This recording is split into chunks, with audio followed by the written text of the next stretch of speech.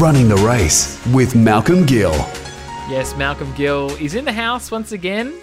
Just slow-mo running around the place with that music. No, you're not. I'm kidding. How you doing, Mal? I'm doing well. Now, each and every week you join us to talk about different aspects of the Christian life, whether it be hard, big questions we've been covering the last little while, like what do we do with our doubts? How do we answer our friends' questions on faith? Today, though, Mal, I've got a doozy for you. Is a doozy a hard thing or an easy thing? I'm not sure. I don't know either. A doosra is a cricket delivery, but a doozy, I'm not sure. When I think of doozy, I think it's a hard question. It's a real doozy, but I could be wrong. Let us know. Call in if you do know. How do we know God's will? Yes. People still probably discuss this all the time. How is it possible? We pray for God's will to be done. How do we know what God's will is? What are your thoughts on this, Mel? Yeah, terrific. That's a great question. I often find that when we think about God's will, some of us have sort of this vague idea that God's got a will. It's kind of like a game I used to play when I was a kid. I'd go into a room and I'd hide something of my brother's, and he'd come in the room and I'd say, "You're getting warm," and then you're getting colder and you're getting hotter, and as the idea was that you'd hide something until they'd find it. And sometimes we think of God's will kind of mysterious terms like that God has a plan that's out there, but unless you find that right person to marry or the right job, that you're going to miss his will. And sometimes I think we over-pressurize ourselves with this idea that God's will is something that's very elusive. But the Bible actually says that God has spoken in the past. He did it in a lot of different ways, through prophets, through donkeys, through the law of Moses. There was many ways he spoke. But the Bible says that in the last days he has spoken to us by his son Jesus.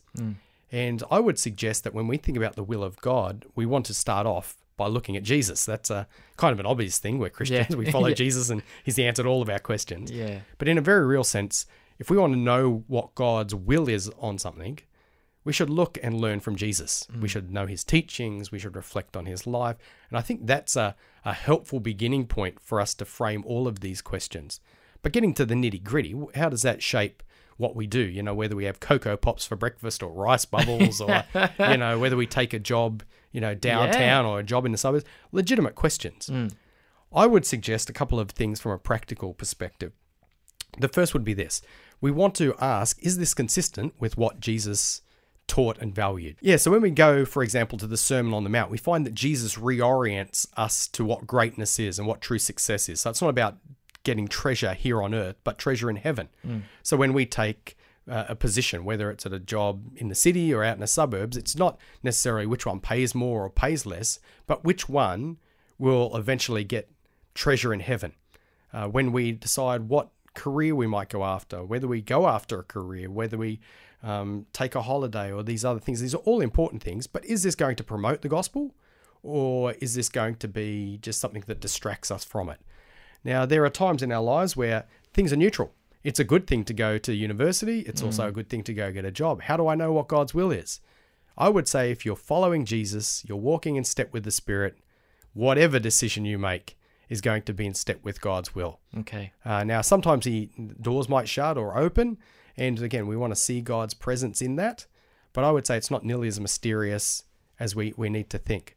Another way we can get practical help is to ask others. Other godly people who know. So the proverb says that wisdom is found in the counsel of many. I want to ask people, do you think this job, let's say it's a job, would this be a wise thing for me to do as a Christian? Getting married. I remember getting married. I asked a couple of people, you know me well, you know this girl, what do you think?